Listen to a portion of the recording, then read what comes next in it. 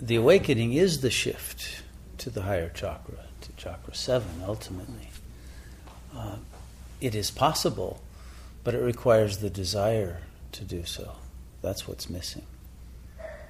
But there are people who have experiences like near-death experiences, for example, and other kinds of shocks that they have to face that they can cross over that barrier of the ego and reach. They may not remain in that state of awakening, but they may.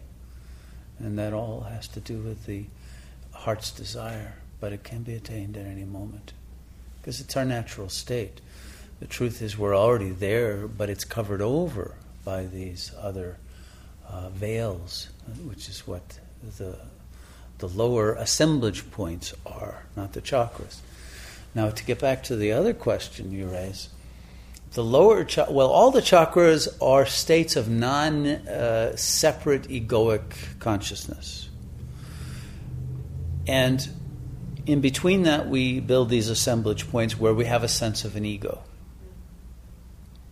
The problem is most people don't like having a sense of ego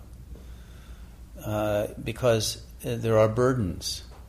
You know, if you have an ego, you've got to pay your bills, you know, and you've got to deal with neighbors, and you've got to deal with all kinds of problems that come with existing in a physical body in this world.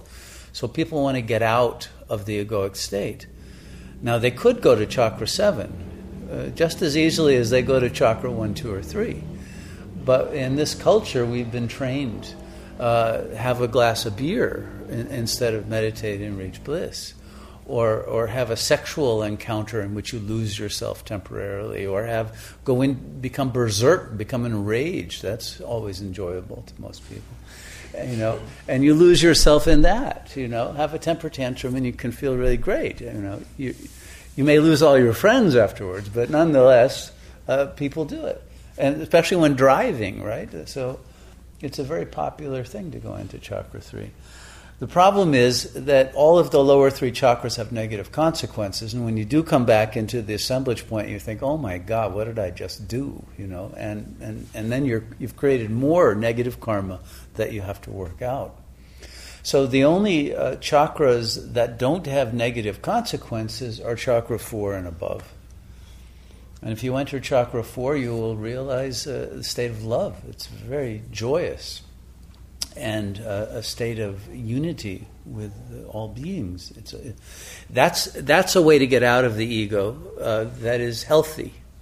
Okay, that's what saints are people who are living in chakra 4, and sages are people who are living in chakra 5, where you're downloading the archetypal information, the Akashic records. You're out of your ego then, or you are in chakra 6 and you're filled with the divine light, and you are light. You're not a person any longer. Or chakra 7 is the absolute.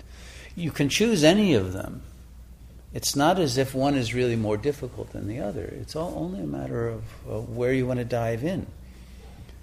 And you can live in those higher chakras without any negative feedback.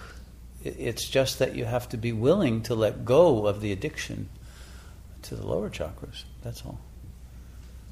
So at any moment, just like a smoker, at any moment can stop smoking. It doesn't have to take years to give up a bad habit. You do it at the moment you're ready.